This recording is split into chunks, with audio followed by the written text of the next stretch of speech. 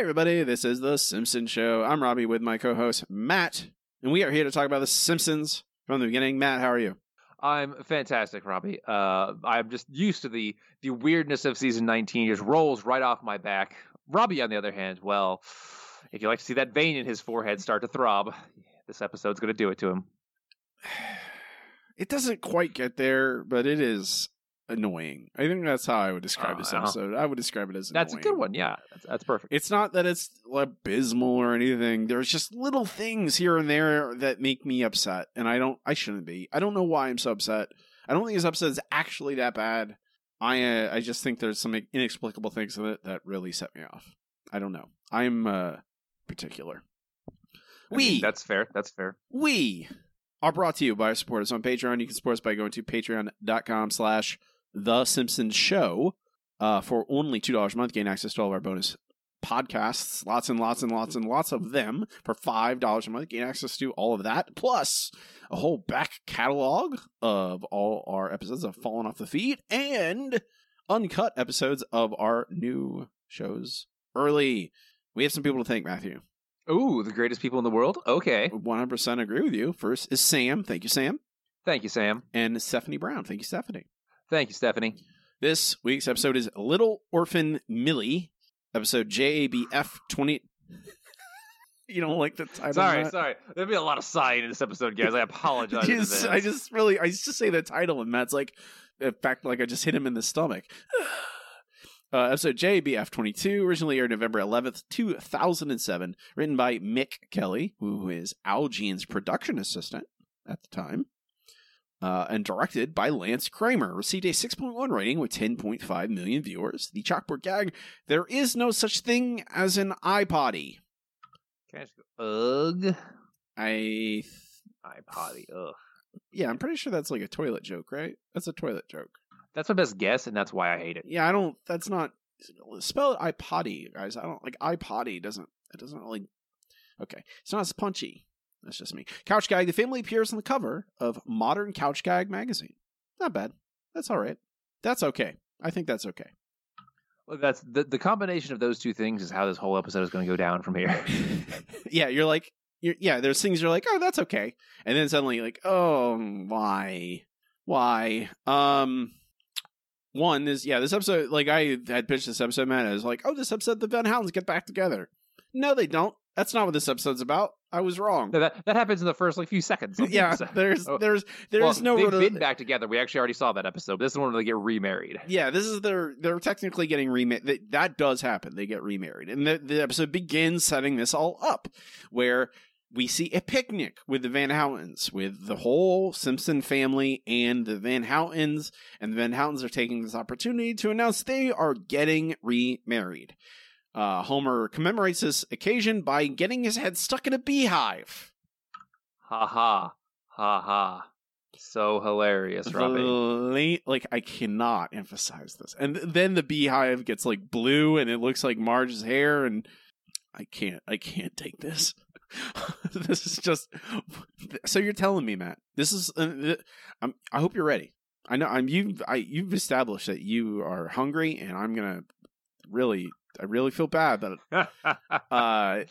they had an entire, and there's just so many of these moments that I want to scream.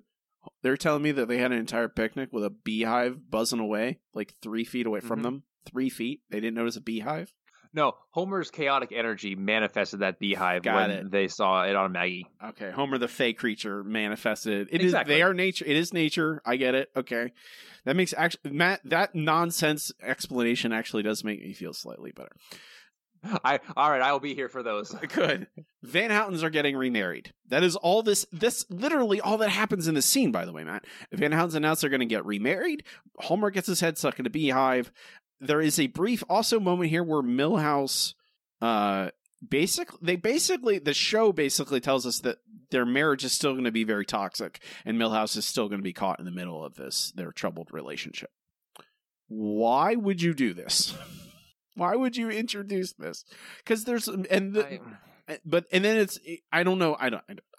Because there's just a moment that there's a little bit in this scene here where Milhouse is just caught between the two of them, and Kirk implies that the Millhouse lies all the time, and you're like, oh my god, this is terrible.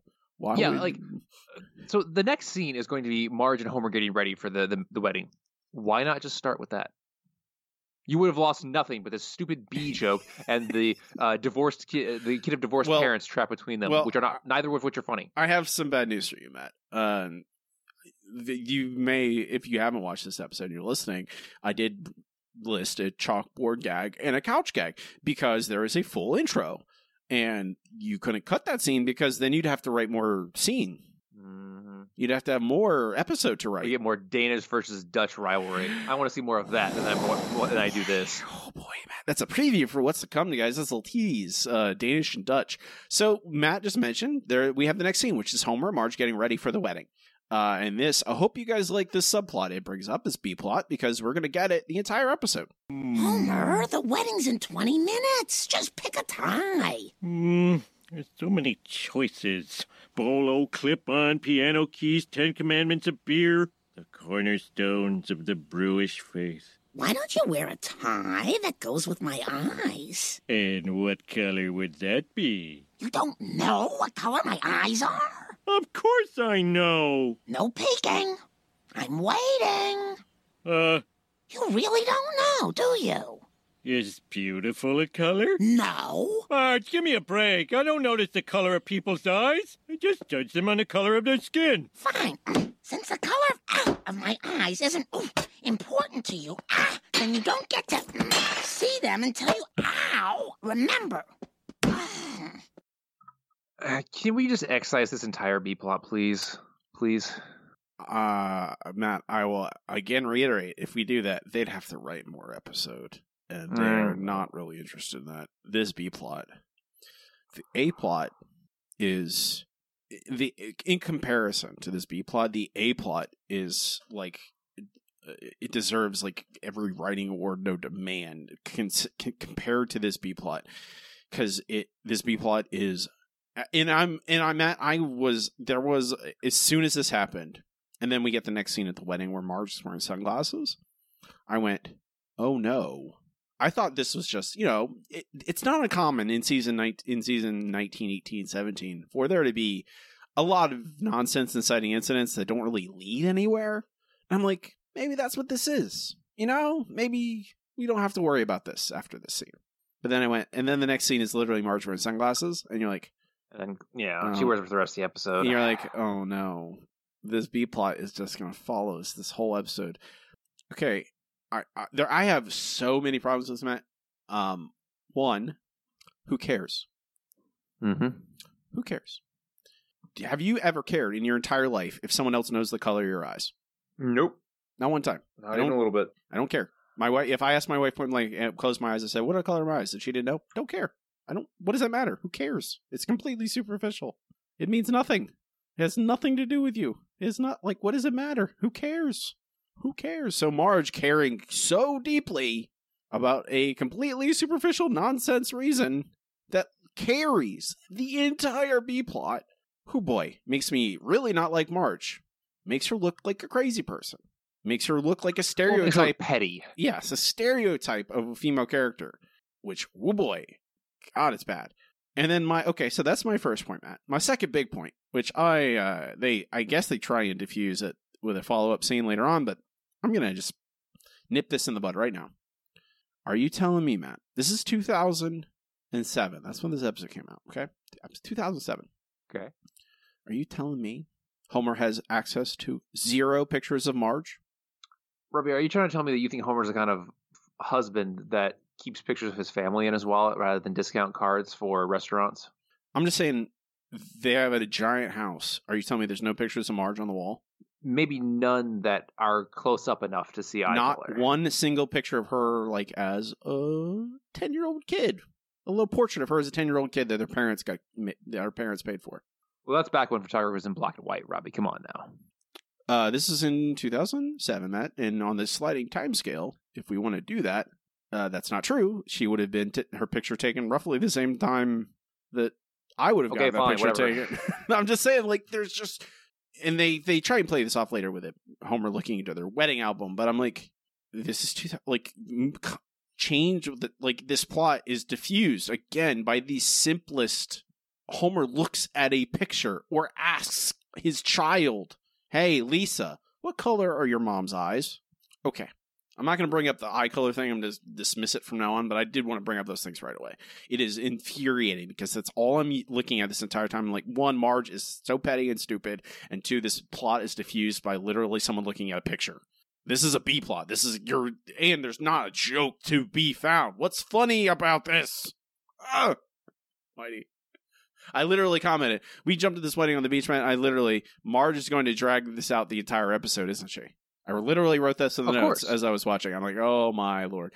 So that's where we go next. Wedding on the beach. It's really awkward and uncomfortable.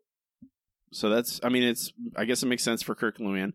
Reverend Lovejoy reads a lot of complaints about Kirk being a loser or something. I don't know. I don't know why this is here, because this doesn't matter. Yeah, it's just them dogpiling on Kirk for some and it's reason. Not funny. Because... Like, that's the thing, guys. No. This is, if it's going to be like, oh, we're going to build up to, yes, we need some time to get to the main conflict episode, which we're going to end on the Act 1 cliffhanger. Okay, put jokes in here. Kirk being a loser is not a joke.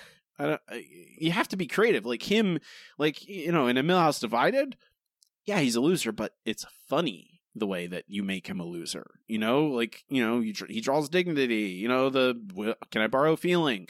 Those things are funny. This is just boring. But they get married. Seagulls are eating the catering, and apparently the catering company also made the food out of seagulls, which... Ooh, yeah. Another thing that's not funny, it's just bizarre. But we see, finally, Kirk and... that's all inside the incident. All of it. All of it inside the incident. Kirk and Luann go on a cruise for their honeymoon, I suppose, their second honeymoon. And Milhouse is left with the Simpson family. And... just notice one of Matt's notes on our show notes. So Bart and Milhouse, we get a little montage of Bart and Milhouse having fun together. Milhouse is enjoying his time with the Simpson family. They make s'mores in the fireplace. There's a very odd gag here about Homer plugging the Container Store in his bedtime stories. Very strange. This might be, Matt. There's a scene. This might be one of the most upsetting scenes in Simpson history for me. Which one? Bart and Milhouse are playing in the backyard, and there's a hole in the ground. Uh-huh. And they want to know what kind of animal's in there. So they put a hose in it. And the hose and all the water pushes out all of the critters inside. And the critters just happen to be giant spiders that fly all over the backyard and interrupt Lisa's little tea party and come out of the mouth of her doll. Uh-huh. Don't me. I don't want to hear it. They're spiders. Yeah. They're our friends. You know what, Matt? You can go to hell. You can go to hell. Hey, that's fair. There are spiders friends. Are friends. Spiders eat insects who are not our friends, who are constantly trying to kill us. Matt, Spiders not trying to kill us. Hey, Matt. I'm gonna. Mm-hmm. There's a rational part of my mind that agrees with you. Yeah, you're right. Spiders are our friends. Uh-huh. You're right. Nothing you said is wrong. But one, I don't like spiders. I'm afraid of them myself. Don't like them. I've gotten over it more as I've gotten older, but as a child, I had a deep fear of spiders after watching Arachnophobia at way too young of an age. But I'm married to a person who is irrationally afraid of spiders. Deeply afraid. So much, though, that if she knows there's a spider in this house and we don't know where it is, she cannot sleep in our house. Or anyone's house. If she knows that she's in a house and she knows there's spiders around and we don't know where they are, she can't fall asleep. And I love my wife quite a lot. And so I have no problem. I want her to be able to sleep, I think, is where I'm getting. And so I'm going to murder every spider I see. I don't care I don't care how beneficial they are to our Earth or whatever. Mm-hmm. I'm going to destroy them with all my fury and might and flip-flops that I have. But that doesn't extend to insects, so you could let insects in your house all you want. No, she doesn't like... She's not deeply... Don't ask me to explain it, but she doesn't like... I mean, I don't like bugs in my house either. One, because cats eat them and then throw up, and... whoa, that's not good. Cats are in a continuous state of throwing up, Robbie. It's just something you need to get used to. You've had them for how long now? I know, but I don't want them to. They either have just thrown up or they're getting ready to throw up again. I mean, come on. Well, I have 2 cats. You only have, what, 2 now? I only have 2 cats. I don't have 40 like you do, so it's a little bit different issue. We're down to 8, and 2 of them are going home tomorrow. We're down to 8. Matt lives in a single-family home. I want to make that very clear. He doesn't live. He does not live on a bar. He does not live in like an extensive ranch or something. He doesn't live in a mansion. Yes, my cat ranch. Your cat ranch. You'd live in a cat ranch if you could, Matt. I know you. I know you would. I mean, I wouldn't let the cats outdoors, but if I had a giant indoor cat ranch, sure, why not? I mean, I assume that it would just be enclosed. Like you'd have like enclosed areas that the cats could. That's a good idea. I like that. Parade. I like the way you think. Yeah, I know. Your ideas intrigue me. I have to subscribe to your newsletter. I think you would live on a cat ranch as long as it had good internet. I think that makes sense. That's as far as it makes sense. Yes, and as long as there's food delivery, because I'm not making my own food. I mean, I assume there's a grocery store somewhere. There's grocery stores everywhere. You notice how we're not really talking about this episode. This episode is so desperately boring. So there's this spider scene. It's very upsetting to me. I really don't like it. It made me want to turn off the episode. Not that it's like terrible. That's not a terrible scene. It's just Bart and Milhouse, being mischief makers. It's perfectly fine. But I don't like spiders. But Milhouse says the line, "I don't need my parents to ever come back," or something like that. Which is terribly prophetic because then we cut to Kirk and Luann on the cruise. They're having a good time, Matt. They're a little tipsy. And we see that Kirk wants to do it right this time. He's gonna carry Luann over the threshold. This time around, they're gonna make it right. He tries to do that, and the boat tilts a lot, Matt. And Kirk and Luann fall through they stumble. They don't even fall. They stumble through the entire ship and fall off into the water. And no one cares. And literally no one does anything. One guy notices them fall in the water and then gets up to get more nickels. I'll say this, Matt. Nickel slots, come on. I'll say this. That man yelling, "I need more nickels," just as loud as he can, he got me. I'll say that got a chuckle out of me. Well, there's something else to laugh at in this episode. There's really not a lot of jokes. It is I think might be the only thing I laughed at. But it did get me just that it's absurd. Just him literally yelling, "I need more nickels." That got me. But now we cut away from that. We just cut away from Kirk and Luann. They're just out in open water. We never see what happens. All we get is some cruise ship officials, a la Saving Private Ryan, I'm pretty sure, coming to inform Milhouse that his parents are missing. Milhouse Van Houten?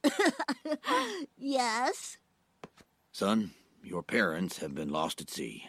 I'm sorry. Oh my God! I said I didn't care if they ever came back! This is my fault! Drown, monster, drown! Hey, who died? My parents, probably. So you guys aren't ice cream men? This goes on for so long. So long. So that's we go to commercial, Matt. 7 minutes and 30 seconds, and mercifully I can stop talking about this episode for a little bit. That's right. Now you guys are going to get me, who's going to talk as fast as possible so we can get No.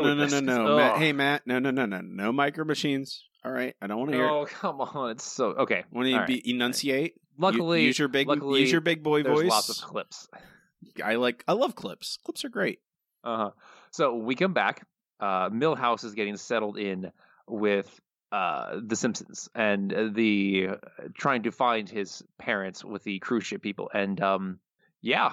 If my parents are lost at sea, are you gonna find them? We'll try, but have you ever been to the sea? It's huge. And we have to search all of them, because they all, connect. Oh. Don't worry, boy. They'll find your parents soon. And until they do, you can stay here. And we'll move your bedtime to an hour later, so you'll have more time to be alone with your thoughts. So, yeah. Okay.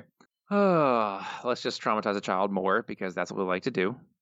The next morning, as Robbie pointed out, Marge is wearing sunglasses despite Homer, because that's what marriage is. It's an endless battle for moral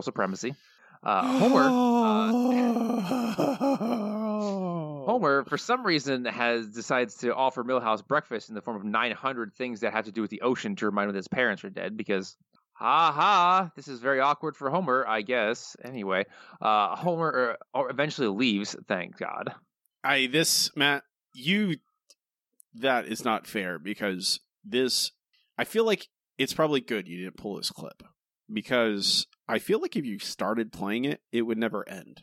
It would just would stop the universe. It would just go until the heat death of the universe, because it is just in an unending, infinite recitation of ocean-themed foods, and then on to like non-ocean themed stuff. It's just anything in the world that is a sea or ocean or water involved in it. Homer mentions it, and you're like, what is the joke here, guys? And like my thinking is like, the joke is Homer is traumatizing Milhouse. Isn't that funny? No, it's not. It's not. It's really long and really boring and really terrible. That's their specialty. Okay, so let's push through this. Okay, so we also get the cruise people to pop in the next morning to say that they've stopped looking for Milhouse's parents. So yay for them. Great cruise people. Cool. They must work for Carnival.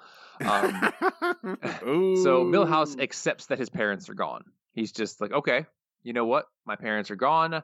I'm going to have to just live the rest of my life without them.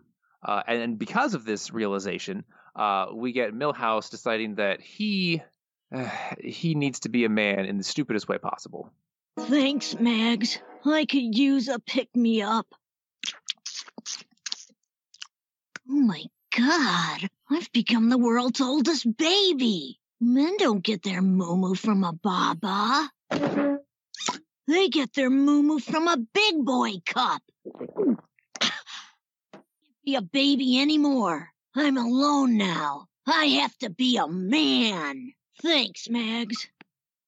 So, this is obviously an incredibly stupid scene, but I would just point out that Milhouse drinks formula from a baby's bottle. So, he's not getting moo-moo, he's getting a weird concoction of fake breast milk. Matt, I'm going to ask a question, okay? Oh, do you have to? I mean, yes. I know. Yes, I do. Just ask your question. So the rest of this episode is about Milhouse realizing, first, coming to this conclusion, I'm alone. I need to be a man. I need to be independent and self-sufficient. Coming to this conclusion, and then learning over the rest of the episode that actually he needs to deal with grief first and process these feelings of abandonment and loss from losing his parents when he thought he was on the precipice of getting them both back together. Complicated, complex emotional arc. Mm-hmm. And then they return and he's relieved, but improved as a person because he's gone through these challenges. That's what the rest of the episode's about, right? You would be 100% correct, except that you're not even a little bit correct. The rest of the episode is Bart being mad that Milhouse is now the cool kid in school. Wait a minute. But you are correct. That makes zero sense. Wait, okay. Cool. All right. So, yes, I'm very sorry. Okay. So we go back to the Homer Marge subplot because they hate us. Homer is trying to sneak into their wedding album, which Robbie mentioned is the only place with pictures of Marge, I guess. And the combination is their anniversary, which somehow Homer does not know. Yeah, okay, sure. Then we go back to the school, where Milhouse has adopted a new persona that the kids are enthralled with. All right, Dragon's Eye, may your path be true and your caroms many. Just shoot! Uh-oh, it's rolling towards that loner. Who is it? Oh, it's Milhouse. That's not the Milhouse I know. You know Milhouse. Okay, everyone, my best friend is a little messed up, so everyone be extra nice to him. Hey, loser, your mom called. She said glub glub. One day you'll be more haunted by those words than I am. Why aren't you crying? I wish I could cry. Tears would cleanse my soul. Oh, Milhouse. You're very brave. Go ahead, beat me up. Maybe then I'll feel something. Wow.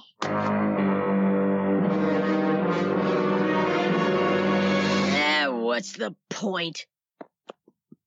Millhouse, that was the bravest thing I've ever seen. I always wanted you to hold my hand, Lisa. And now that you are, I'm too numb to feel anything. It's like you're wearing oven mitts and I'm in my winter parka. That's so poetic. Looks like you're not the coolest kid in school anymore. Hey, I'm happy to see Milhouse get some hand-on-hand action, but no one is cooler than Bartholomew J. Simpson. Really? See you at lunch. Sorry for the length of that clip, but I need to get it all across the massive tonal shift in this episode that happens at this point. So Milhouse has apparently dealt with his trauma in this particular way, and now we're moving on to Bart. Because when Bart's not on screen, we should be asking ourselves, where's Bart? No side characters get top billing. Ever, ever, ever. That's one thing we can confirm. I am flabbergasted by this, Matt. If you weren't, I would worry about you. Literally, when I watched this episode, I'm like, wait a second. Wait a minute. Wait, why? Bart? This episode's about Bart now. And Milhouse is dressed like James Dean. Make that clear. Leather jacket. White t-shirt. Sad. And now he's cool and popular. I don't like this, man. No, you shouldn't. That doesn't make very, very bad. It doesn't make any sense. It doesn't make any sense. The whole point have they watched the James Dean movie before? I'm assuming no. They just saw him on a poster. Okay, that's fair. I guess if you saw him on a poster, yeah. In retrospect, we're looking back 60 years ago. Yeah, James Dean looks really cool because he's a very handsome man. He was a very handsome man, and he was dressed cool, and he was a good actor. A lot of pathos. But in the movies that he's playing those characters, he's not a cool guy. That's the whole thing. He's a loner. He was a loner. Like, the whole bit is that no one gets along with him. And now, because Milhouse has become that character, he is cool and popular? Basically, yes, that's what the episode's trying to tell us. Okay. Please continue, man. I'm sorry. This is just nonsense to me. Yeah, it's okay. We can get through this together, okay? Okay. So, as you heard from the clip, Lisa is now infatuated with Milhouse because he's got the soul of a poet with his bland ennui. But they're kids, so it's okay. So Bart is alone in the cafeteria. Everyone's at the table with Milhouse. So Bart is upset. So we've gone from Milhouse being traumatized to Bart being mad that Milhouse, in dealing with his trauma, has become the cool kid. So that's like 8 stops past sanity, but that's where this episode is going to go. We're going to get back around to it kind of, sort of, eventually. So that day after school, Milhouse gets off the bus and wants to just walk to clear his head. For some reason, the kids find that irresistibly cool. Bart, in an attempt to get the limelight back, puts his backpack on his front and crumps, which goes about as well as that always should go. So the kids call him stupid and lame. He goes inside and Marge crumps with him. And thankfully, that is where we go to a commercial. And I wish I could say that about the entire episode, but no. This is another meme, Matt. The Marge crumping screen cap meme is a thing. Oh yeah. You'll see that floating around the internet a lot. Another moment of salvaging something from a relatively bad episode of The Simpsons and trying and making it better. Honestly, just entirely removed from context, Marge crumping is much funnier than this episode. I'll agree. We come back from commercial at 13 minutes and 31 seconds, which is that's too early for my taste, Matt. Why is the third act so long? Why is this so much going on here? Because they have a lot of stupidity to cram into one act. I guess that's fair. They really have to react to and Matt, I will give them this. I would have never, after the end of this second act, right? Bart's upset. You have no idea where this is going to go. You have no clue. And I thought, oh, this will clearly be a Milhouse episode if this is where they're going. But then no, it becomes a Bart episode. You're like, okay, I guess I'll do whatever. Fine. Bart's sad because Milhouse is popular. Okay, at least I know what that is. I know the shape of that. Marge trying to dance with him. That's funny. But then this third act is absolutely insane. It is just nonsense. It's insane because of the way Bart goes about trying to get back at Milhouse, I guess, which Well, is just he's not trying to get back at him, but it's also the Simpsons writers. They came to a crossroads. They could go left or they could go right, but instead they just flew straight up into the air. They didn't go either direction. Bart wants to be popular again, and he realizes the only way he can do that is by making Milhouse happy again. And I could somehow, for completely selfish reasons, Bart wants to make Milhouse happy. Okay, fine. So he needs to he does a very dumb trick to try to remember Milhouse's family. I don't know why he doesn't just ask Milhouse. He doesn't go, hey, Milhouse, where does your uncle live? Well, that would reveal his secret plan, Robbie. Why does it have to be a secret? Who cares? Who cares if it's a secret? So he learns that his uncle lives in Solvang, California, which I did not realize this was a thing. But Solvang is like the Danish capital of America. It's a real place. Because his uncle is Danish, I guess. And I didn't pull this clip, Matt. I really thought about it. Thank you, Robbie. I really thought about it. Thank you so much. But there's a long clip here where Bart calls the operator in Solvang, California, and we get a long list of Danish things. And you're like, what is happening? Why is this? I thought this was about Milhouse's parents going missing. What is going on? Someone decided that Danish things are funny. You so remember butter cookies? Aren't butter cookies hilarious? The very concept of butter cookies. They're hilariously delicious. They are delicious, but I'm not eating a joke, guys. You just saying the words butter cookie a bunch doesn't make me laugh. Oh boy.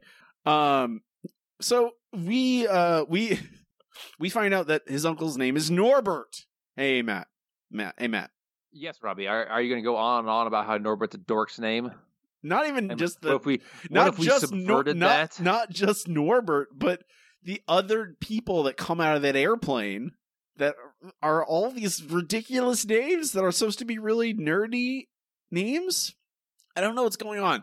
Norbert shows up, Matt, flying his own plane. Subversion. And he looks like Indiana Jones. Why? What does this mean?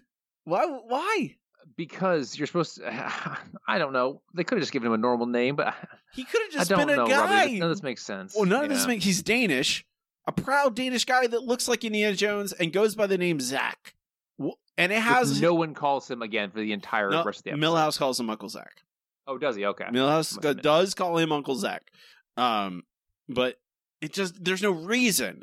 I feel like if this feels like they went, and he looks like, this is Mad Libs. Oh, he looks like Indiana Jones, but he goes by Zach, and he drives his own biplane, flies his own biplane, and he has a whip, and he dresses like Indiana Jones. You're like, okay, but that makes no sense in context. Why does he do this? This is in 2007. I assume the Simpsons know what Indiana Jones is. Wouldn't Bart's first reaction go, man, you look like Indiana Jones? You're like, when they had Sherry Bobbins, showed up, definitely not Mary Poppins showed up. Mm-hmm. And they literally, the first thing they said, but it's Indiana Jones, guys. It just looks like Indiana Jones. No? We don't, nothing? Okay. It doesn't really matter. I should say, because mostly none of this matters. Bart finds Milhouse with Uncle Zach, and Norbert confronts Milhouse. Milhouse, there's someone who wants to see you. Uncle Zach? Milhouse, your parents may be gone, but I'm here for you now. Well, I don't need you. I've learned to take care of myself. I see. You've become quite a young man. Self-reliant, mature. You've shed your Dutch ways and become a true Dane. But perhaps you're not too cool to give your uncle a hug. I promise you won't be alone anymore, son.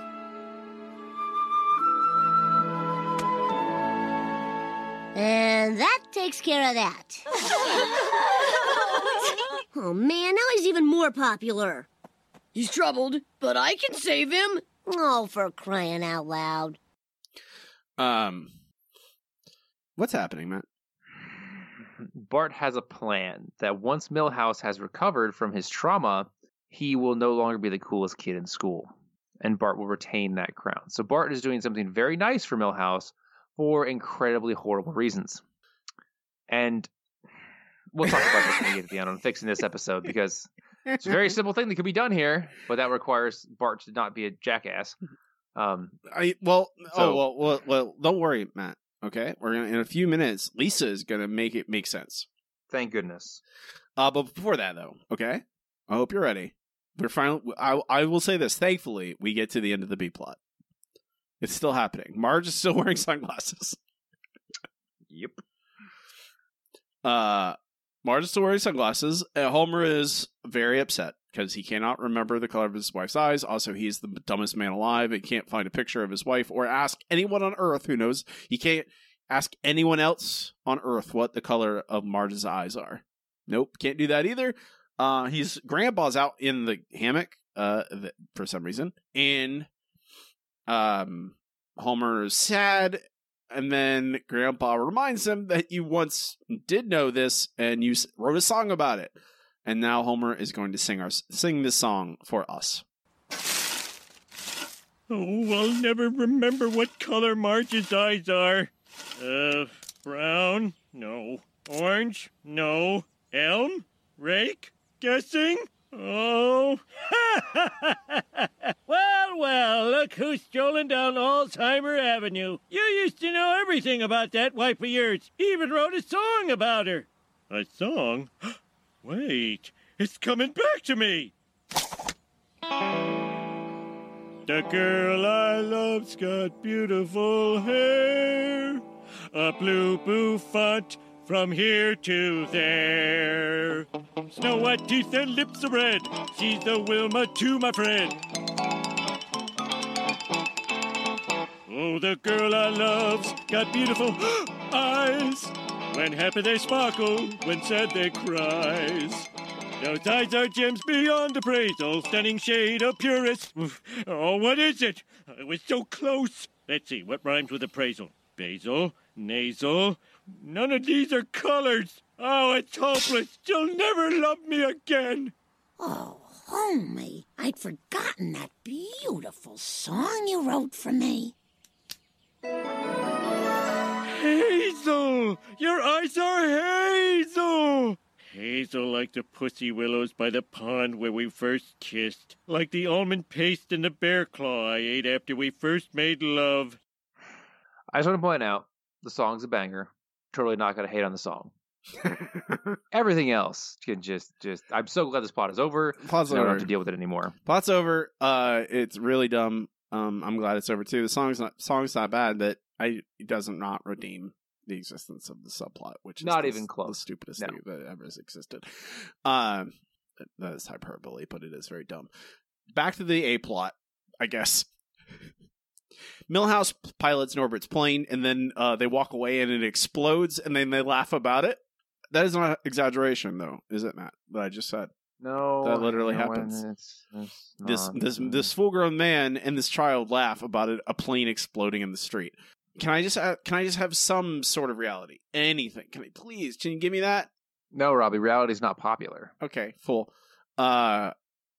So Matt, this is my theory. Okay, this is my theory. I don't know if it's true. This is my theory. They got to this part of the episode. The writer in the writing room probably. They got to this part of this episode. They're like, guys, none of this makes any sense. Like, why would we?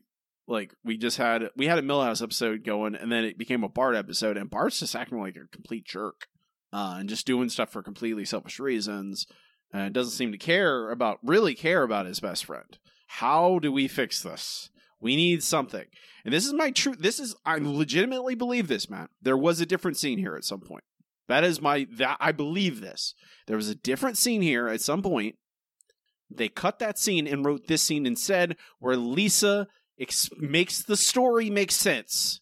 They have Lisa try and recontextualize everything that's happened in this episode to make sense. That is my firm belief.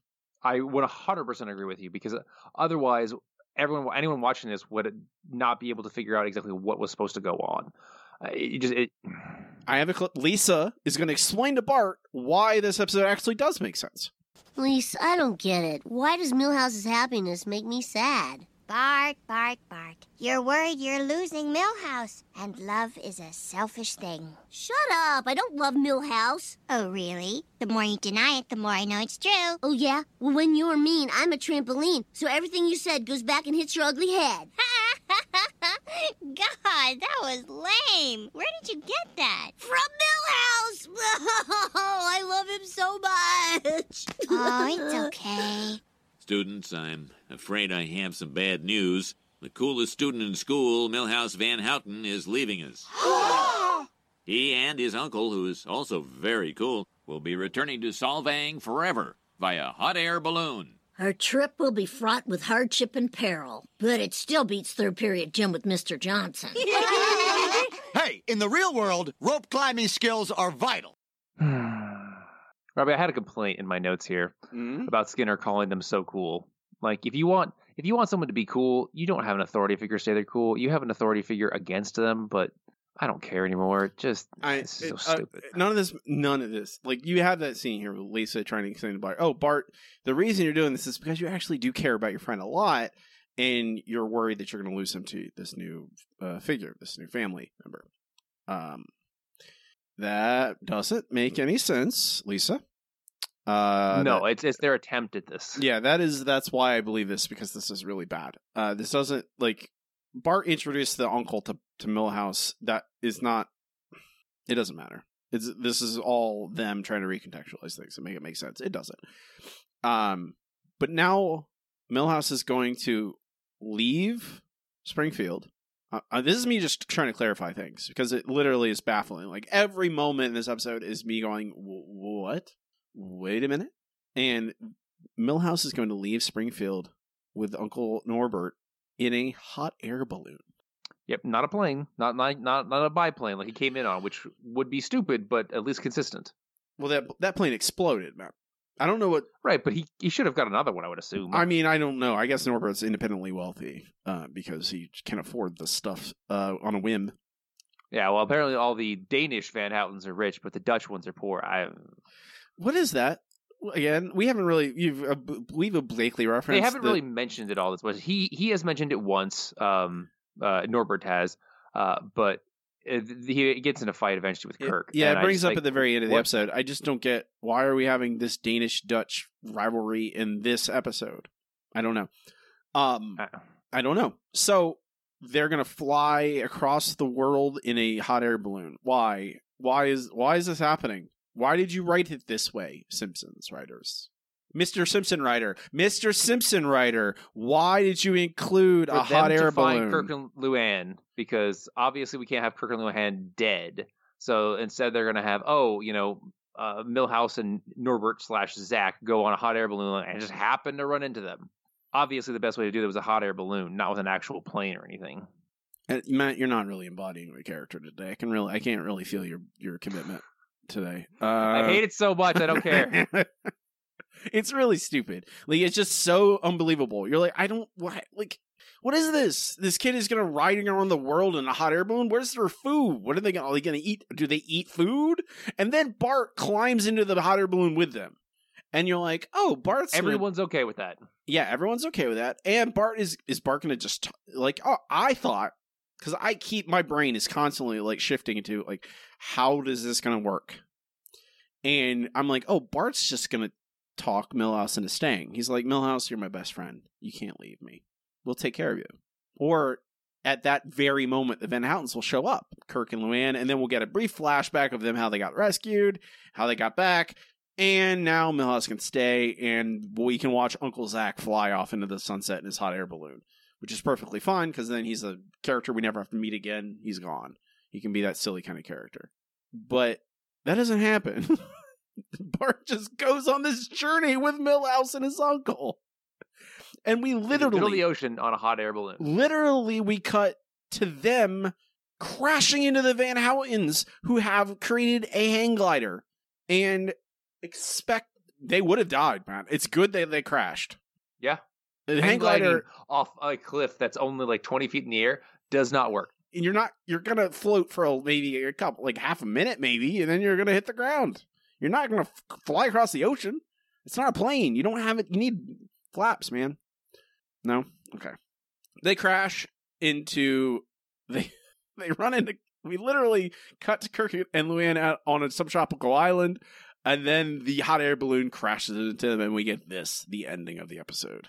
I'm so glad you're alive! I'll never have to be self-reliant again. Oh, not so fast, son. We are trapped on this island. No worries. I've already radioed for a rescue boat, sailed by brave Danish sailors. More like swishy Danish sailors. You're going down, Dutchman! Oh, you grapple like a girl! Cut it out! I included the music because that, just to show you, that is literally how the episode ends, with Kirk and Uncle Zach fighting. Fist fighting. Also, what is swishy? I've never heard swishy as like an insult. They couldn't use a more vulgar word, Matt, so that's the word they used. I guess. I mean, that is 100% the truth. That is. There are so many better words than swishy, though. Nope, I mean, like Matt. Unreliable. Flaky. Flaky. Thank you. It doesn't. They wanted to use a different word and they couldn't because they're on television. That's the end of this episode. I take back everything nice about it. After talking about it with you, Matt, I hate it. I hate this episode. I don't like it. I think there is a thing that, like, there's a couple threads in here that if you really followed them and, like, you know, trying to write an episode that made sense, it wouldn't be bad. But this episode's nonsense. There are some moments in here where there's real sentimentality comes through. You know, and I'll applaud that. You know, that scene with Lisa and Bart. Bart gets to show emotion, like true emotion and true love of his friend. I like that. You know, I like that. I wish that it was inside an episode that made sense. Well, yeah. Okay. Speaking of which, Robbie, I have to ask you a question. Okay. Is this episode broken? We weren't good at the show. Yes. No, you were right the first time with that quick fix idea. Let's see. Quick fix. Yeah, of course. Yeah, it's absolutely. Matt, I'll tell you this. I was hemming and hawing before we recorded, but no, it's absolutely, this is broken. I hate it. It's incredibly broken. And I just, okay. So I want to say that at the core of this episode, I can see a good episode, and I think we should go into it here. But honestly, what I would like to do is I would like to submit this episode as for one of our writers' room episodes, where we write an actual episode based on something interesting, because I would like to write an episode in one of our bonus episodes where something traumatic happens to somebody. We can even say it's still Milhouse, and how would that actually work in a real episode that was good? Like, because in this one, something traumatic happens to Milhouse. It takes way too long. It takes the entire first act for it to happen, but something traumatic happens to Milhouse. Okay, and then at first, Bart tries to help him, but then for some reason, Milhouse becomes the most popular kid in school. Why? Why does he become the most popular kid in school? Why isn't everyone just trying to help him? It doesn't make any sense. Like, he becomes popular because of this. And then, even worse, Bart becomes jealous of him, or envious, I guess, technically. And that's the impetus for the rest of the episode. And that makes no sense. I want to see Bart being a good person. I want to see Bart trying to make Milhouse feel better. And he can do it in his own Bart way. He can do it by, causing mayhem and those sorts of things. And that's where we can get a lot of the humor in the episode. But I want to see Bart trying to be a good friend. And that is not what this episode is. Bart is being a jerk. And the resolution makes no sense. Sorry. For our Patreon, guys, our last bonus episode for last month, Matt and I wrote an episode from scratch. We came up with an idea and plotted out the whole skeleton, the structure of the episode. So that's what Matt is proposing, which we probably will do eventually. Because I feel like dealing with trauma is a good idea for a Simpsons episode because it's heartfelt. You can get a lot of character pathos out of it, and you can get some humor out of it because Bart's involved. Let's split. This is the problem. I think the problem with this episode. It has like 5 different ideas, and they just smushed them all together because they didn't have a full episode written, and they didn't want to have to put down the work, I guess. You could go a lot of different directions with this. You could make an episode where it's Milhouse dealing with the trauma of losing his parents. We can save that. We can save that idea for a Patreon episode, and then you could also, the other episode is Bart being envious of Milhouse being cool. That is also a different episode. And I would not connect those with the trauma. That is just nonsense. No, because that makes Bart a terrible person. And Yes. Bart can be a bad person. He's occasionally a bad kid, but damn. No, it's not. It makes him very unlikable. The thing I was actually most drawn to, and I honestly, maybe it's just because I thought that I had this expectation of what this episode would be about, but my idea for fixing this episode is a Kirk and Luann episode, one that actually shows, like, I'd say it starts the exact same way, where they're gonna get married. They announce we're getting remarried, and we go to the wedding, and it's a mess. And they're still obviously toxic together, and they haven't fixed any of their problems. They think that just like the divorce, they think just that by getting married, all the problems will go away. Because they're married, it'll solve everything, and it hasn't. And then you don't ever leave them. I think the A plot is like, the plot would be you follow them as they get on this island. And because they're fighting on the cruise ship, and their honeymoon's not going well, and you can even do this dumb same thing where Kirk wants to carry Luann over the threshold, and they fall off the boat, and they wash up on a deserted island. And the episode is them working together and learning and falling in love with each other again, and hashing out their problems and why they fell apart in the first place, and it gives Kirk a chance to reclaim his agency. And he's actually, in this crisis situation, in a survival situation, he actually does start taking charge and, having agency over his life and doing things that help them. And Luann sees this and starts helping him. And like, they confront their issues and have to hash them out because there's no one else on this island. They have to survive. And it's an episode it really does remind me of the episode we just had with the Homer and Marge in the wilderness, season 30. It would basically be that. Season 33 episode. They don't really have any problems, but I feel like Kirk and Luann, you can make them be a little bit more mean than Homer and Marge are, because they're side characters and we don't see them all the time. They're side characters, and they have proven incompatibilities in the way that Homer and Marge don't have as badly. Yeah, and then you see them come together, and I thought that's what this is. I thought this is them. This is going to be them hashing out their problems episode, but no, we don't get any of that. They just they appear in the first 5 minutes and then disappear at the very final minute of the episode. That's what I want. Honestly, I like that idea, and I would actually like to see that episode. I would have come at this episode in a different way, because it is obvious that Kirk and Luann have a lot of issues with each other, and maybe they aren't even right for each other. This is going to be dark. I apologize for that in advance. But it's something that I feel like a lot of people who watch The Simpsons would deal with, and if kids still watch The Simpsons, which I'm pretty sure they don't, will be good for them to see in an episode, is that Kirk and Luann get remarried, and everything is the same as it was the first time around, and you see Milhouse dealing with that. And the episode would be about Milhouse realizing, hey, maybe my parents aren't better together. Like maybe they shouldn't be married. Maybe they got married again for the wrong reasons. And it's Milhouse discovering that, with Bart's help, of course, because when a Simpson character is not on screen, you should be asking, where's a Simpsons family member? And they realize that, maybe they are better off apart. And, maybe they can get Kirk and Luann to admit that, and at the very least go into some kind of family therapy where they can, get involved and find that out. And Milhouse ends the episode happy because he realizes his parents are trying to get better. And, his life is going to get better whether or not they are together. Because, I like your idea of them on a digital having to work together, because that's happy. But sometimes, unfortunately, life is not happy. And I think sometimes The Simpsons can reflect that. And I would like to see Milhouse try to attempt to be happy whether or not his parents are together. Because it seems like in this episode that he's only happy because they're together, not because they're actually happy. I mean, hell, the whole first season scene in the stupid picnic proves that. It's like they're not going to be happy again.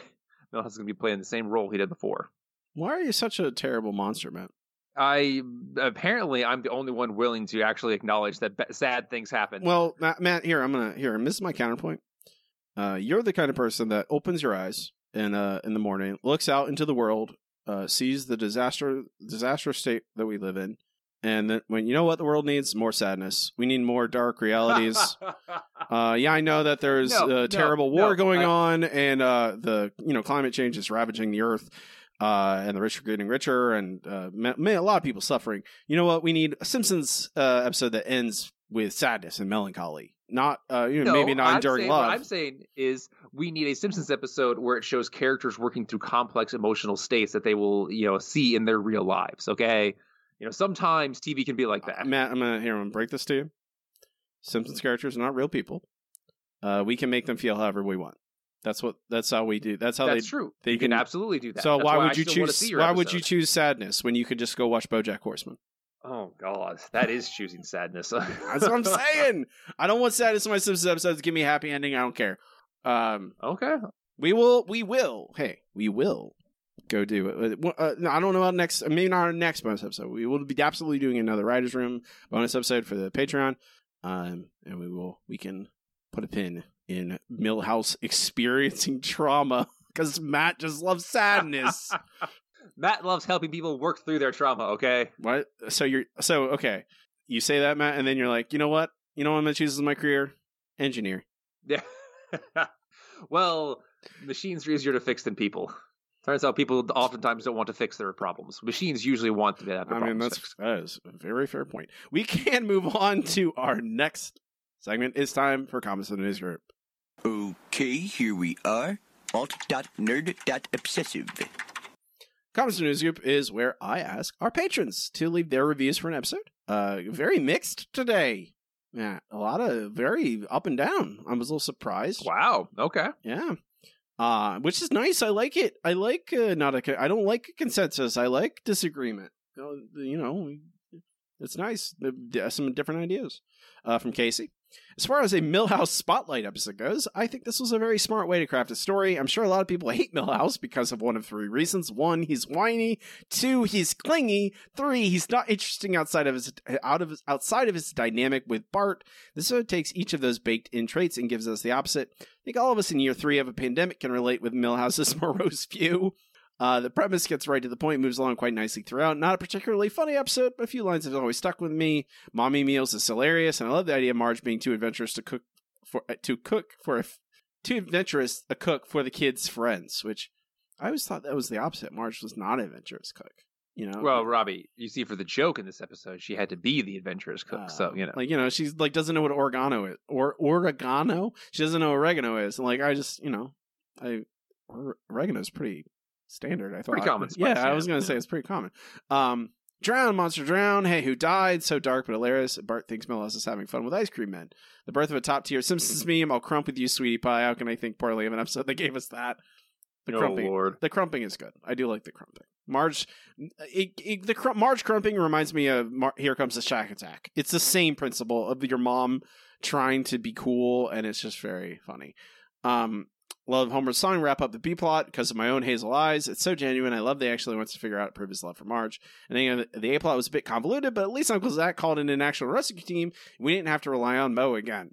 Oh, thank God for that. Mm-hmm. Okay, Matt. You'd rather have Zach, Bart, and Milhouse flying in on a hot air. You think that's more believable?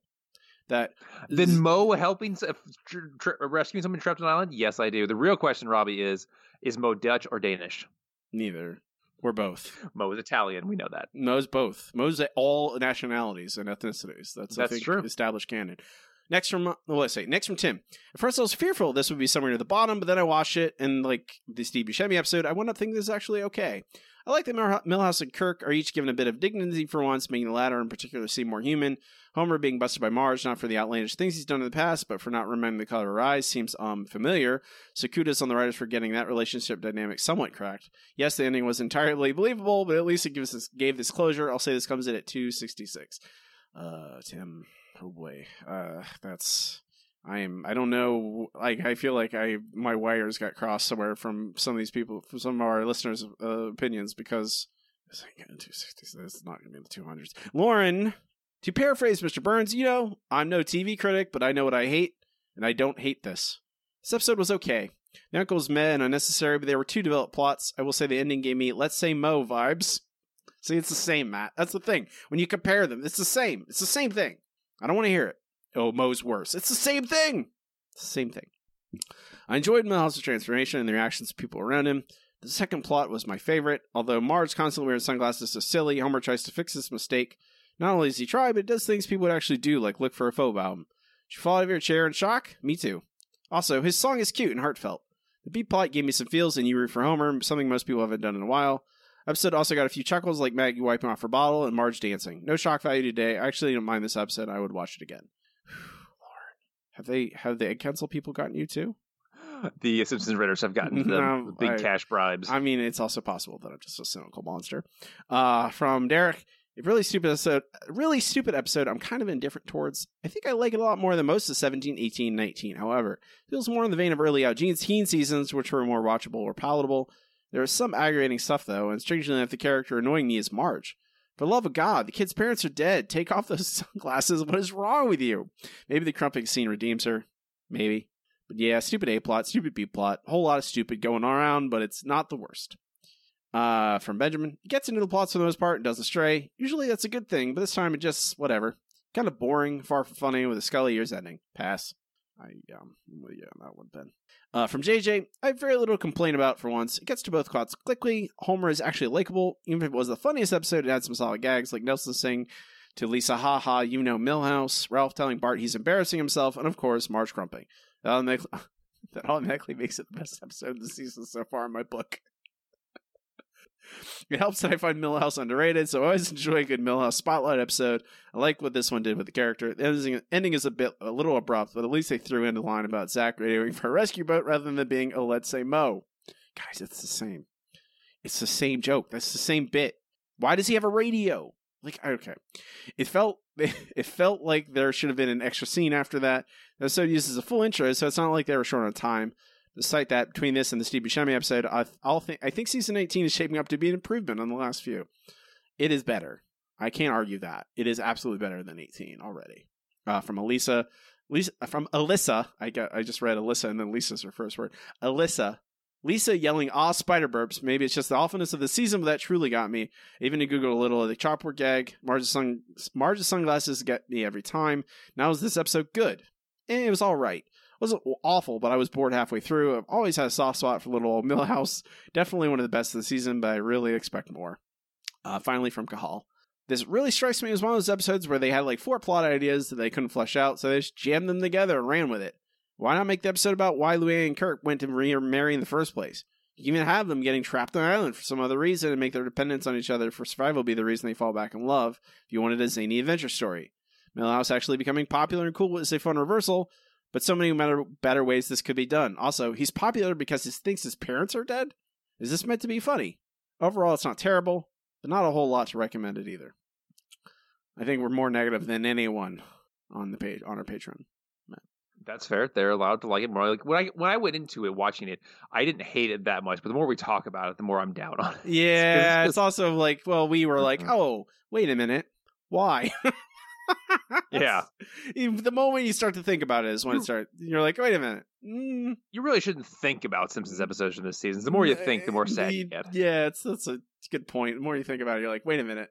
Oh, there's nothing else there. Thanks, despite our mild disagreement.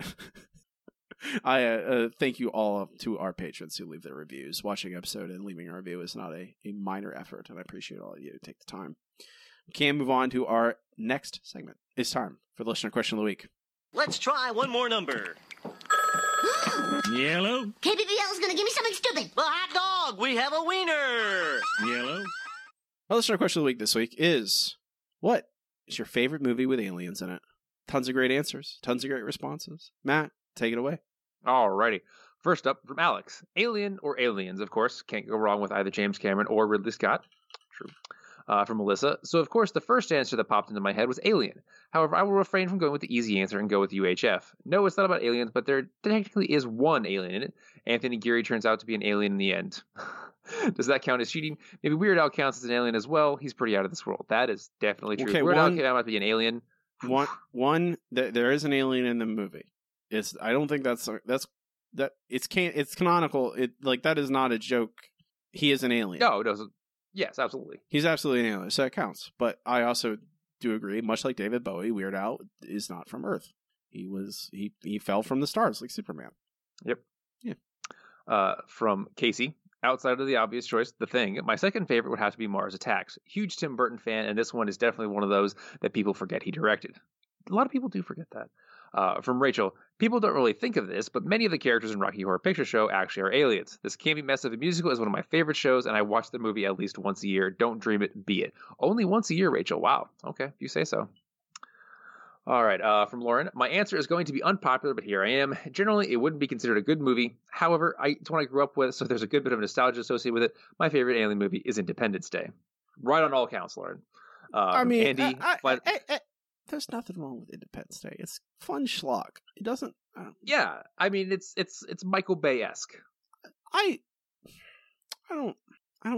Maybe it's just because I have fondness. You also grew up with it. I have fondness for Independence Day. I have zero fondness for Michael Bay. Even his better work, I don't really like them that much. So not even The Rock, Robbie? No, I don't like The Rock. Okay. I don't. I think Roland Emmerich generally is better than Michael Bay. That's true. I don't think Roland Emmerich is all that special either. But even his bad movies are relatively inoffensive. But Michael Bay has corrupted. He corrupted an entire generation of action filmmakers, so that when I'm watching an action movie, I literally have nothing. I have no idea what's happening. From Andy, Flight of the Navigator. It's from 1986, but it still holds up. If you haven't seen it, you can stream it on Disney Plus once you're done listening to this episode. Quality movie. From Tim, I'll go with a movie that has been sadly underrated. 1993's Coneheads. Yes, Coneheads. It was the kind of humor that had some tie-ins with Golden Year Simpsons. On the surface, the plot was implausible, but gosh, it was funny. And you look back and say, yeah, I get it. So true. I mean, I had Comedy Central when they played Coneheads at least 10 times a week. All the time. So I watched it a lot. And it had the cast so good that it doesn't really matter that it doesn't make sense. Because you have the best of those SNL years are all in that movie, plus Dan Aykroyd. And that's all that matters. Yep. From Derek, I thought this answer would be easy since big geek-ass me had been a massive classic Doctor Who fan since I was no age, but I've realized my sci-fi knowledge is very TV-based. So for films, I think I'll have to go with Aliens. Not a wholly original answer, but I think a solid one. I was actually late to the party with the franchise, only watching them for the first time a few years ago, but I was so impressed. I didn't know that the atmosphere would be so bleak and hopeless. The second film was masterful in how it managed to ramp up the action without compromising the impressiveness established in the first film. Yeah, you're definitely right about that. We're getting a lot of Aliens love here. From Deshauna, The Thing, honorable mention, They Live. They Live. Fantastic, fantastic movie. You should all see They Live. From Cahal, mentioned several times above, but has to be Aliens, possibly the greatest example of a sequel exceeding the also fantastic original. From @BoardATX, I probably have another that I like more, but I'm here to stand up for E.T. after the slander from last week. It's a classic, and my heart hurt to hear Robbie say such mean little things about my little alien son. So, Robbie, do you care to refute? I mean, I don't know if they'll have to say much. You just go watch E.T. and I'll answer all your questions about why it's not a good movie. But it will. You tell me. An anti-E.T. podcast. I'm just gonna ask, what does Elliot do? What does anyone do in that movie? The only person who does anything is E.T. No one does anything. Things just like E.T. They establish a relationship with the family. E.T. is a horrible little ugly monster that I look at, and I'm supposed to establish sympathy for it. It looks like a terrible monster. I don't want it near me, and I know I'm supposed to find it cute. I don't. It is as horrific as the monster in The Thing, but at least in The Thing they say, "Look at that monster." They don't go, "Let's adopt it and put blankets on it." And then the government just shows up, takes E.T., kills him, and then they bring E.T., and then E.T. comes back to life because love. I'm like, well. No one does any, and the government is a very boring antagonist. I'll say that. I hate movies where it's just like the government. Give me a face. Give me a person, one person who's the enemy, and then someone has to fight them. I want that movie, okay? I don't need Spielberg happiness. I don't ride on bicycles. What is this? What am I? What is this? What is this? I want okay. I also, my heart is dead, guys. I don't know how much I can establish that. Yeah, I know it's supposed to be touching. I don't. I don't. But I don't have a heart. It doesn't. It's not going to work on me. Okay, so moving along. My favorite is also the best alien movie to exist, Mars Attacks. Love the retro sci-fi references and a quirky Elfman score. Nicholson, Close, Short, and Brosnan all take turns to absolutely chew scenery. It's damn good fun. I'll rage watch it anytime. 5 stars. 5 stars. From at L Columbia 88. Galaxy Quest is amazing. I'm so glad it's gotten so much love now. R.I.P. Alan Rickman. Oh, why'd you have to remind us? From at Wastecast, torn between aliens or Men in Black. Both are fun in their own way. And finally, from at Brian J. Field, I love the aliens and explorers, but I thought the aliens in both The Arrival with Charlie Sheen and Arrival with Amy Adams were both pretty cool. Robbie, what is your answer? I do like that. I had to include Brian's gag answer. I thought it was funny. My answer is The Thing. The Thing is the best movie ever made. It's my favorite movie. It's fantastic. I will give. I'm kind of ashamed that I didn't even think about it until Lauren answered Galaxy Quest. I want to call an honorable mention at Galaxy Quest because Galaxy Quest is the best Star Trek movie ever made. And that's as a person who likes a lot of the Star Trek movies. Galaxy Quest is the best Star Trek movie. And Galaxy Quest is great. You're not wrong. By Grabthar's Hammer. Matt, what is your answer? I'm gonna have to go with Fifth Element because it's just swarmed with aliens and weird, crazy stuff. Oh, Fifth Element. I know, right? You forgot Fifth Element, didn't you? Fifth Element's really good. It's amazing. It's literally one of my favorite movies, period. So I kind of have to go with that one, but definitely a honorable mention for Galaxy Quest. Fifth Element's amazing. There's so many good movies. That's the thing. There's a lot of good movies with aliens in them. No one said Predator, by the way. What is wrong with you? Oh my God, Predator. No one used the word. No one said Predator. Come on, guys. I just thank everyone out there for not saying Alien 3 because, I mean, Alien 3. The director's cut's not so bad. Fincher's idea for that movie was way better than what actually happened, I would say. Well, yeah, that's Fincher. But I think frankly, I like the idea that, Aliens, and Alien 3, at least Alien 3 as originally was going to be made, are completely different movies from each other. And I think that's admirable for a franchise, for each film to be completely different from the previous. I'm still upset no one said Predator. Come on, Predator. Predator's great. There's an alien in it. Predator is an alien. Alien hunter. Coming to hunt Arnold Schwarzenegger. Very important. Next week's question, what is your favorite dessert? You have to choose, Matt. Oh, it's going to be very difficult, but okay. I have to think about it. That's a hard question. I'm gonna hold you this. I'm gonna hold this to you too. Okay, I'm gonna hold this to you. I'm gonna hold this. I'll hold you to this. That's what I was gonna say. Okay. So whenever in the future, if you say I like this more than that, I'm gonna be like, you're a liar. Then that you lied to me. Is what I'm saying. Probably. We can move on to. I will say I post this question on our social media: Twitter at Simpsons Show Pod, email us at simpsonshowpod@gmail.com, and it's on our Patreon. Patreon.com/The Simpsons Show. I post that there for the public to see and comment if they like. We can move on to our next site. It's time for the new Google Trivia Challenge. I am too smart. S-M-R-T. S-M-A-R-R-T. The No Google Trivia Challenge is where Matt and I each challenge each other with three trivia questions, one easy, one medium, one hard, and try and stump the other. Matt has a 8-point lead on me so far, which is too many points. That's a lot of points for him to be over me on, and that's not good, and it's not looking good for me in general. Matt, are you ready for an easy question? I am ready. Your questions are all from Three Men in a Comic Book. Oh, okay. Bart, Milhouse, and Martin co-own what comic book? I believe that would be Radioactive Man #1. That is correct. All right. All of your questions are from A Milhouse Divided. Oh, good. All right. Your easy question. What does Kirk draw in Pictionary in A Milhouse Divided? I mean, you want what he thinks it is or what he actually draws? What he thinks it is. The dignity. You are correct. What he actually draws is like a weird potato with like a line through it. Mm-hmm. I think I've told this anecdote on the air before, but I was at a party my brother-in-law was throwing, and he is in a band, and one of his bandmates I had never met before. I don't even know if I've heard his name before. And, this is relatively early in my relationship with my brother-in-law. He's like, oh yeah, he knew oh yeah, you host a Simpsons podcast. I'm like, yeah. And he's like, oh yeah, my bandmate has a Simpsons tattoo. I'm like, is it Dignity? and my brother was like, how did you know that? Everyone's tattoo. I'm like, that's a pretty, it's good. I love it. It's a great joke. Okay, Matt, your medium question. What is the name of the actor who played Fallout Boy in the Radioactive Man television show? Okay. You get this. I'm gonna be. Okay, I have a name, but it's not the right one, and I can't remember. It's because Radioactive Man was Dirk Richter. Fallout Boy was Buddy Hodges. Why are you doing this to me? So now I just go back to the golden years. Why are you doing this to me? What are you doing? I'm sorry, Robbie. I'm sorry. What's this nonsense? Freaking Sergeant Fatso Judson over here killing me. Just obliterating me. I might as well just tank the rest of the year. Just see how big a point difference we can get. You get like 60 points. I have 14.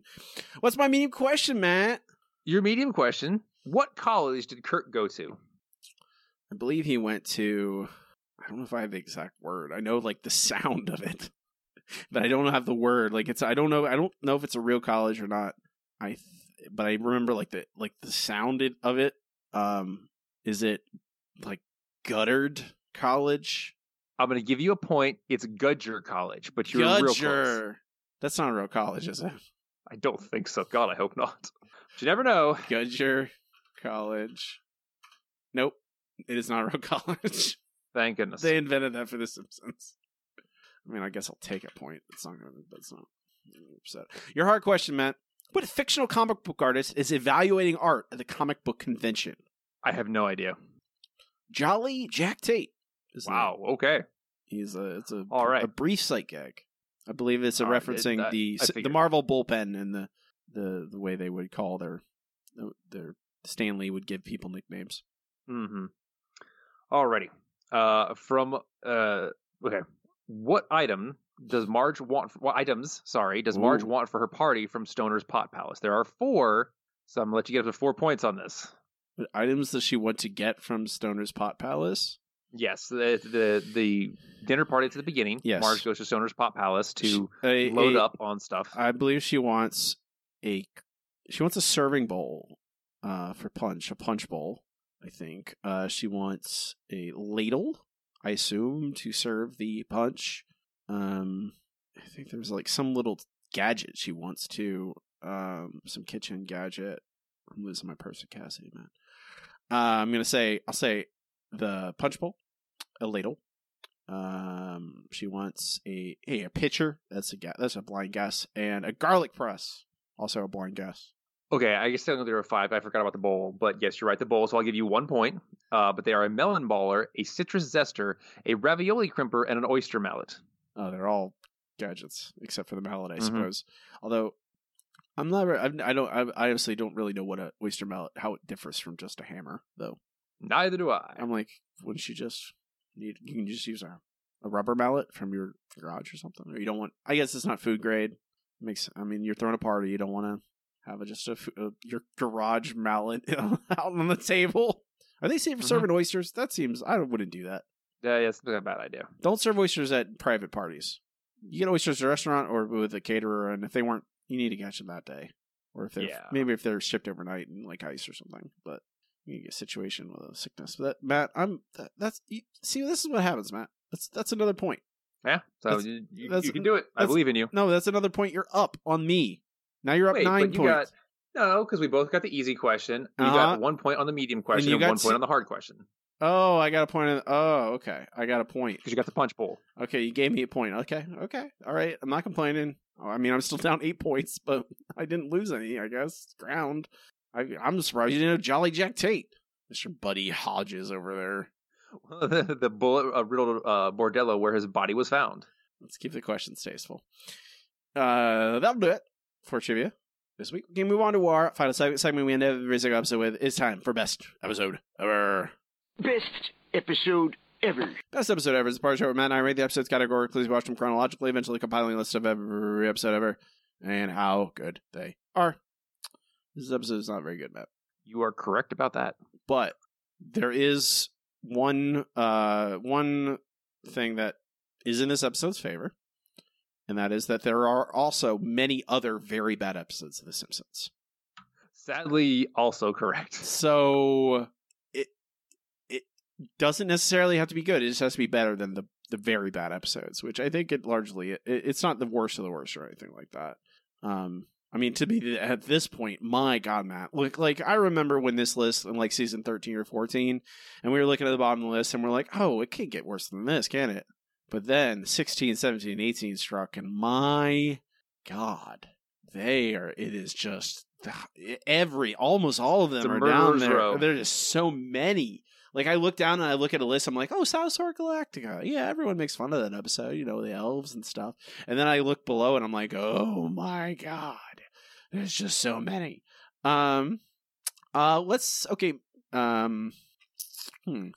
Is this episode better or worse than, let's say, hey, Midnight Towboy? That's all fresh in our memories. Is this better or worse? Oh,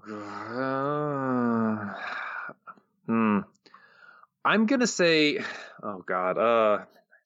As weird as this to say, I'm going to say Midnight Towboy had a slightly more coherent plot, even if it was incredibly stupid. Because this episode, the plot is just all over the place. It goes from Milhouse's parents getting back together, and now they're lost at sea. Now Milhouse is sad. Now Milhouse is cool. That makes Bart sad. So Bart's going to get some horrible revenge. Nope, Bart's got his family back together. Oh, look, they got saved from an island. Like, it is just nonsense. Man, at first glance, I wanted to agree. I wanted to disagree with you, but I think you're right. I think that I think Midnight Towboy does make more sense. Below that is Wife Aquatic. This is your cue to say, what is that episode about? Yeah, I'm trying to remember. I was like, no, give me a second to remember, but you're right. I have no idea. Wife Aquatic is Homer becoming a fisherman, and it's like the perfect storm. They get lost at sea. No, nothing. No, it's just not really coming back to me. You don't remember that? Homer goes out to sea to get the yum fish, and yes, that one. I would say that's definitely better than this because it's stupid. Don't get me wrong, but I think it's in general better. Okay. Helter Skelter. That is the episode in which I believe a fake reality show. Is that? Yeah. Yep. And Marge and Lisa kill a man. They murder someone. I think we're getting close. We're definitely getting close. Because right below that is Bart versus Lisa versus the third grade. Which I think this is better than that one's real bad. This is better than Bart versus Lisa versus the third grade. There's very similar episodes. This one's has a little bit more high spots than that one does. So I'd say it's probably this. The question is it better than Helter Skelter or not? Oh, that is a tough one. I gotta. Which would you rather? If I asked you, which would you rather rewatch? Right now, I'm going to ask you. Helter Skelter. All right, you're right. That does it. Helter Skelter. I'd rather rewatch. Okay, Helter Skelter is better then. That is ultimately what I use to decide. I think I would rather watch Helter Skelter again. I agree with you. I think Helter Skelter is better than this, just a little bit. But I think that this would go right below that and right above Bart versus Lisa versus third grade because I don't think I had a couple laughs in this episode, and there's a couple emotional moments that, despite the fact that they are kind of divorced from reason, they still are more interesting and good than anything in Bart vs. Lisa versus third grade, which is like the most blandest episode that's ever existed. That also makes this zero sense. So that's number 327 on our list, right below Helter Skelter, right above Bart vs. Lisa versus third grade. New number 136 on our post Golden Years ranking. Number 1 on our list is still Homer's Enemy. Last on our list is still Codependence Day. Though, Matt, we have one more question to ask, one more question to answer. That question is, do we shoot this episode out of the canon? The cannon! The cannon! The cannon! The cannon! The cannon! I mean, there's really no reason to keep it in, but there's also no reason to get rid of it. Matt, it's just dumb. It doesn't really do much. Okay, Matt, I'm gonna ask you a question. Is there anything of value in this episode? No. That answers my question. Fire the cannon.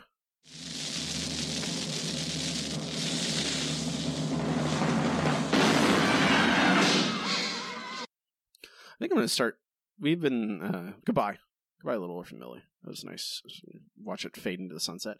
But I think we have on our list, we have it yes and no. Like, yes, it's in the canon. No, it's not. I think I'm just going to go colors. I think I'm going to go colors, green and red. Green it is and red is out. I think that's there you go. I think it'll be better visual representation. It'll be stronger. Yeah, Little Orphan Millie, there's nothing in it to, like, there's no reason to watch it again. There's no reason to study it. There's no reason to talk about it. There's nothing important happens in it. Like, yeah, sure, they get remarried, I guess, but who cares? Like, it doesn't matter. They don't even give us time, like, to explore it. So why should we care? Also, I don't like Norbert. Don't like him. Nope. Pointless character.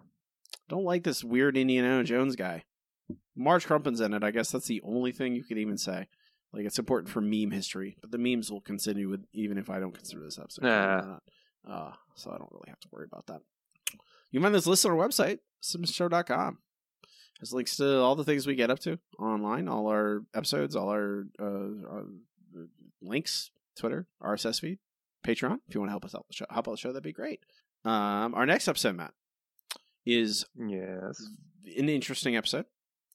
Husbands and Knives. Interesting naming. This is the episode that guest stars a bunch of comic book creators, including Alan Moore as himself. Oh, yeah, that's right. Alan Moore. I did invent Watchmen. Please don't ever speak of it to me. Not allowed to talk to him about stuff he's made. And Jack Black is in it as well. What a weird collection. I'm down for it. It is. Yeah, this is a. I don't know. I don't really know what the episode's about. It does star Alan Moore. That's really all and Art Spiegelman and Dan Clowes, but I guess we'll have a mouse shout out at least with Art Spiegelman. He's been in the news a lot with mouse being banned because it acts like the Holocaust happened. How dare it? Oh boy. All right, let's not get started on that. That's next time. We'll talk about Husbands and Knives. You can watch along with us, and if you are a Patreon member, you can review it and leave it. Also, apparently, it predicted the Notre Dame being on fire, so that's another thing we can talk about next week. Watch along, review it if you are a Patreon, and listen next week. Thank you guys for listening. Thank you for supporting us. I'm using, what do? I go, hi, I'm Robbie. Before we go, you can find me online on Twitter at Robbie Dorman. My website is also robbiedorman.com. I have a Facebook writers page now, so if you want to go follow me there, you can. I started that because I have to for business reasons, not because I like Facebook, unfortunately. What else? What else happens, Matt? I have a new book coming out. I don't think pre-order's up yet, but I will prime the pumps. It's called Burial. It's a revenge. It's my first non-horror novel. It's a Western. It's my best book yet. It's about a woman, a gunslinger, a lady gunslinger, getting revenge on the man who hurt her by burying him in the deepest, darkest radioactive hellscape so that he'll go and burn in the worst parts of hell. It's very important to bury the people you kill. Especially if you want them to go burn in hell, Matt. It's very important. You got to get them in the right place. But that's out there. You can also subscribe to me on YouTube. I have a writing advice channel there. Appreciate everyone who's done that already. Matt does not participate in social media. You will not find him.